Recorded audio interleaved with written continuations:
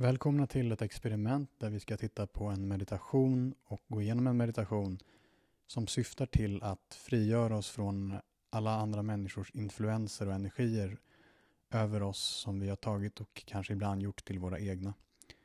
Och bara som en kort bakgrund så är det väl kanske så att vi rör oss i den här världen där vi vill försöka påverka andra människor att köpa våra idéer och vår agenda.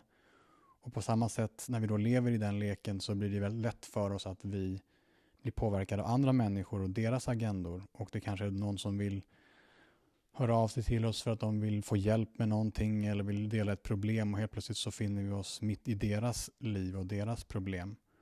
Och för att kunna leva vårt eget liv så är det förstås viktigt att vi kommer tillbaka till det som är vår egen energi, vår egen självkänsla kan vi kalla det. Och för att kunna göra det så måste vi då kontinuerligt rensa oss på och från alla dessa influenser. Och en av de mest effektiva metoderna är ju att inte överhuvudtaget försöka påverka någon annan utan att givetvis finnas tillgänglig om det är någon som vill veta något eller ha stöd på något sätt, men att vi inte försöker sälja på andra våra idéer. Det kan nog vara en av de mest kraftfulla metoderna för att kunna själv frigöra sig från andras påverkan över oss. Utan att gå in för mycket djupt på det så kan vi säga att det finns olika kroppar eller olika nivåer som vi lever i. Vi vet ju om att vi lever i våra tankar och sen så plötsligt lever vi i våra känslor och sen så lever vi i en emotion.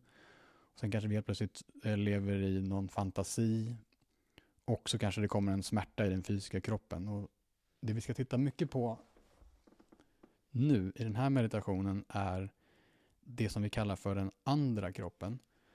Och vi ska försöka gå in i den och sitta i den andra kroppen som vi kallar det. Och vi ska även koncentrera oss på andningen. För det är då så att när man kan vara i den här andra kroppen och med andningen samtidigt, då befinner vi oss i ett flöde, ett uppåtgående flöde kan vi kalla det för. Och vi rensar också våran kropp och våra energier från andras influenser för att komma tillbaka till ett tillstånd som vi kan kalla stilla eller tyst eller rent. Eller närmare våran sanna natur. Det betyder inte att det behöver vara dött där. Men det är i alla fall fritt från samhällets och andra människors påverkan. Och vad kan man då säga om den här andra kroppen som jag kallar det för? Den kallas också för den esoteriska kroppen. Det kan sägas vara det fältet som är runt den fysiska kroppen. Det finns en tredje och en fjärde kropp och de här motsvarar också chakrarna. Den här andra kroppen motsvarar det chakra som finns under naveln, navelcentret. Svadhisthana kallas det för i vissa traditioner. Precis som Muladhara, det lägsta chakrat, det som är alltså det sexcentret, det finns ju i den fysiska kroppen och motsvarar den fysiska kroppen. Och den här andra kroppen är den där vi blir influerade och där vi influerar andra.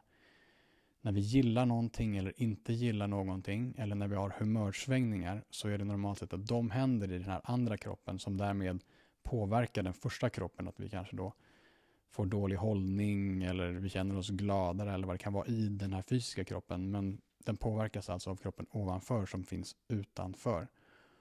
Och eftersom att den högre kroppen styr den lägre så är det ofta så att det är bättre och mer verkningsfullt att kunna sitta i den här kroppen som är runt, som är mer som en, vi kan kalla det för en energikropp. När vi exempelvis ryser, eller vi känner att det kanske går som en rysning ut med huden, så är det ofta just det i kommunikationen mellan den första kroppen som jag kallar för den fysiska och den här andra esoteriska kroppen som är runt omkring. Och nu ska vi då testa att inleda meditationen med att försöka bekanta oss med hur man kommer i kontakt med den här andra kroppen. För problemet är när vi rör oss i världen är att om vi inte är medvetna i den så kan vi ju bli påverkade från höger och vänster. Men när man kan vara i den här andra kroppen som är lite grann som rymden runt omkring oss, då kollapsar vi inte hela tiden till en tanke eller kollapsar till en känsla eller kollapsar till den fysiska kroppen. Kanske en smärta eller en njutning där vad det nu kan vara. Utan man håller på något sätt en rymd runt omkring sig. Och det vi kan göra är att vi kan försöka känna, vi börjar med att känna vår fysiska kropp inifrån. Det är någonting som vi kanske inte alltid är så vana vid, men i den fysiska kroppen inifrån är som en vibrerande, det finns en vibration eller en energi eller någonting levande i hela den fysiska kroppen. Och vi kan exempelvis börja med att vi känner in båda händerna samtidigt. Och vi kanske känner att det finns någonting levande i händerna. Och vi kan känna in båda fötterna samtidigt, både höger och vänster fot samtidigt. Och kanske känner vi då att det finns någonting levande i fötterna. Något vibrerande. Och kan det vara så att vi kan känna in händer och fötter samtidigt, så kanske vi upplever då att det finns någonting som vibrerar och lever. En energi i händer och fötter samtidigt. Och det förefaller vara samma energi för mig. Vilket betyder att om jag känner in den energin så är det som att jag vet om att jag känner in höger, vänster fot och höger, vänster hand. Men eftersom att det är samma energi överallt så känner jag den här energin. Och den energin, om jag öppnar det för det, kan finnas i hela kroppen. Så att jag kan känna den fysiska kroppen inifrån. Och om det skulle vara så att den som lyssnar på det här inte upplever samma sak, så är det helt okej. Det är bara att hänga på. Man kan lyssna på det igen. Man kan experimentera på eget sätt med det här. Det här är bara en möjlig väg som tycks fungera för mig. Om jag känner den här fysiska kroppen inifrån då är jag inne i den. Och då är jag dessutom samtidigt utanför den här andra kroppen som jag talar om, som finns runt den fysiska kroppen. Och den här andra kroppen, den har beskrivits som att den är förstås mycket mindre solid. Men den har ändå någon typ av konsistens, någon typ av kondenserad rök. Eller någonting sånt, ingenting man ser med ögat, men man kan uppleva det på det sättet. Och om jag är inne i den fysiska kroppen så kan jag därifrån alltså känna att jag är utanför den andra kroppen. Och då kan jag med vilja i princip tränga in i den andra kroppen och lämna den fysiska kroppen med min uppmärksamhet, med min medvetenhet. Så att jag sitter i rymden runt den fysiska kroppen.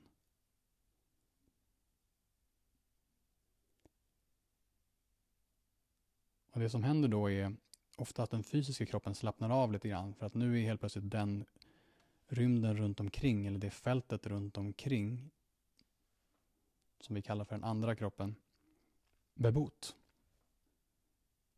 Den andra kroppen som styr den första, jag sitter i rymden runt omkring.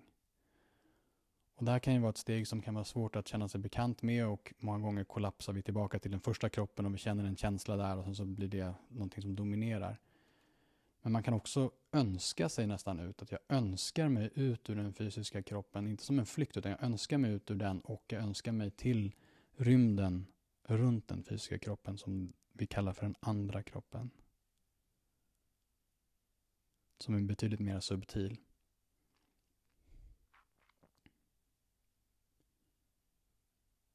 Och den första delen i den här meditationen är att kunna om igen gå in i den här subtila andra kroppen i rymden runt omkring och bara sitta i den.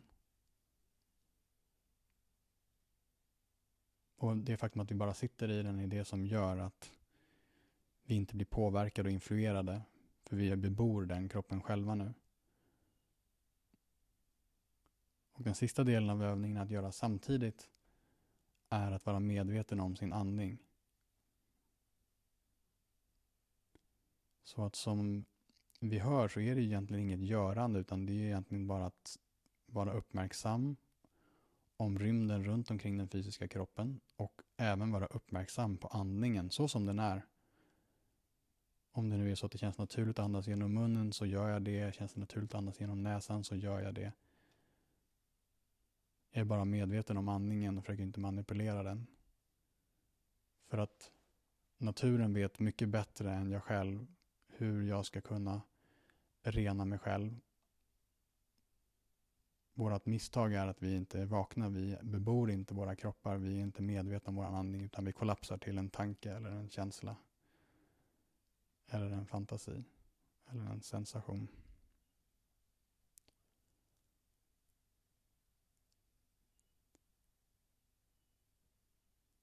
Och många gånger kan det vara så att det blir obehagliga känslor som dyker upp, eller rädslor, eller någon kaotiska tankar. Och det är ju en del av den här utrensningen, och då är det lätt att vi fixerar oss vid det och reagerar på det och vill fly eller överhuvudtaget ta tag i någonting. Men utmaningen då är att återigen komma tillbaka till sin andning och inte kollapsa till det som händer i den fysiska kroppen, utan lyfta det. Om jag nu finner att jag är i den fysiska kroppen, så okej, känn in den, känn in energin i den fysiska kroppen. Och sen önskar jag mig ut i rymden runt den. Jag betalar en del av min uppmärksamhet till den andra kroppen, subtila kroppen runt min fysiska kropp, som gör att den fysiska kroppen kan slå sig till ro. Den är inte primär i det här. Och när jag sitter stabilt i den här andra kroppen, i rymden runt den fysiska, så är jag också medveten om min andning.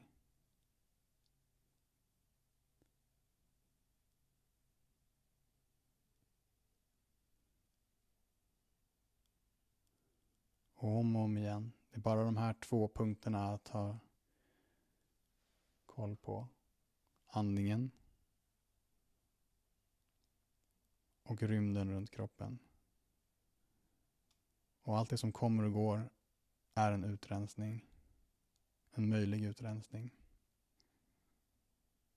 Som vi inte behöver reagera på, döma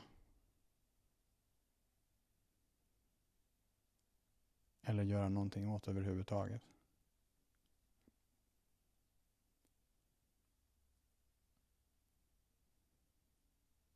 Och kanske kan det vara så att vi förnimmer i det här tillståndet av att vara lite mer expanderad och att vara medveten om andningen. Att vi förnimmer någon typ av firande, någon typ av uppåtgående flöde, någon typ av expansion, något som lever, något mer.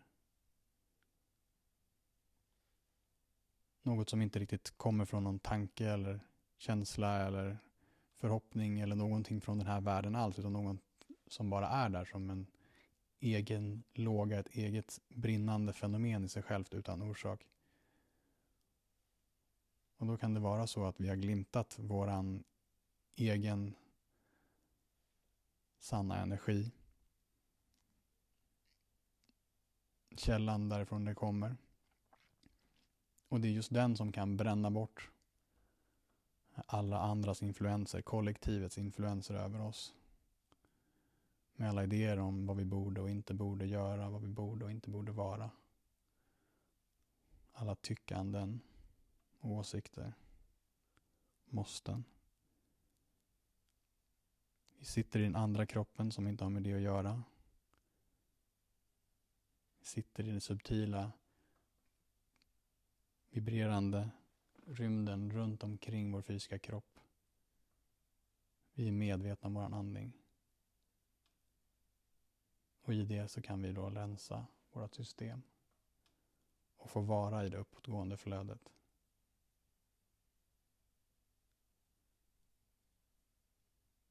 Och sensationer kan komma och gå i den fysiska kroppen om det är bara att låta det vara.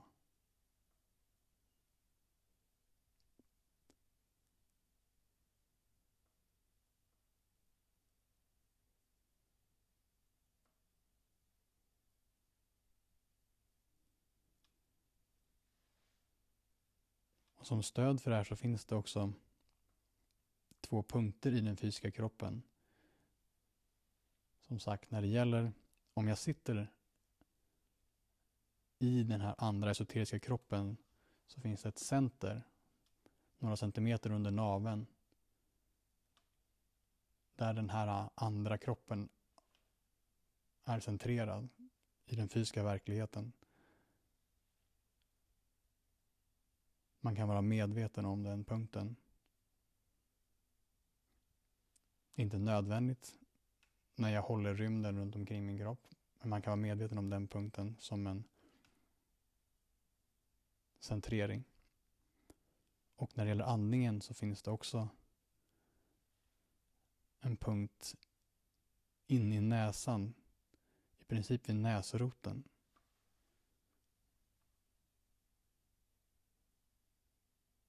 Som känns lite nästan svidande. Men inte på ett obehagligt sätt. Och det är väldigt subtilt. Men det är som att det är där luften kommer in. Man säger att den är en punkt precis där luften lämnar insidan på näsan och går in i kroppen. Och vid medvetenhet om den punkten så kan energin tillåtas strömma upp till prefrontal cortex, den moderna delen av hjärnan. Och det här är 2 punkter i kroppen. Det vill säga nedanför naveln precis och den här inne i näsan vid näsroten. Som garanterar att flödet är etablerat. För punkten nere vid naveln är den som öppnar den sexuella livsenergin nerifrån och flödar uppåt. Och punkten uppe vid näsan, den ser till att vi är med våran andning som vi inte behöver göra någonting åt utan bara vara vaken och medveten med. Och se till att flödet kan få fortsätta upp hela vägen till kronchakrat som är högst upp på hjässan. Och om det känns som att det är väldigt många punkter att hålla reda på eller något sånt så är det bara en möjlig orientering. Det är inte nödvändigt utan var och en hittar sitt sätt att vara i det uppåtgående, expanderande flödet som är naturligt förekommande om vi inte kollapsar, om vi inte stänger ute det som är, utan vi välkomnar det som är. Och i detta så rensar vi oss kontinuerligt på andras energier, influenser, idéer och påverkan som vi har tagit och gjort till våra egna.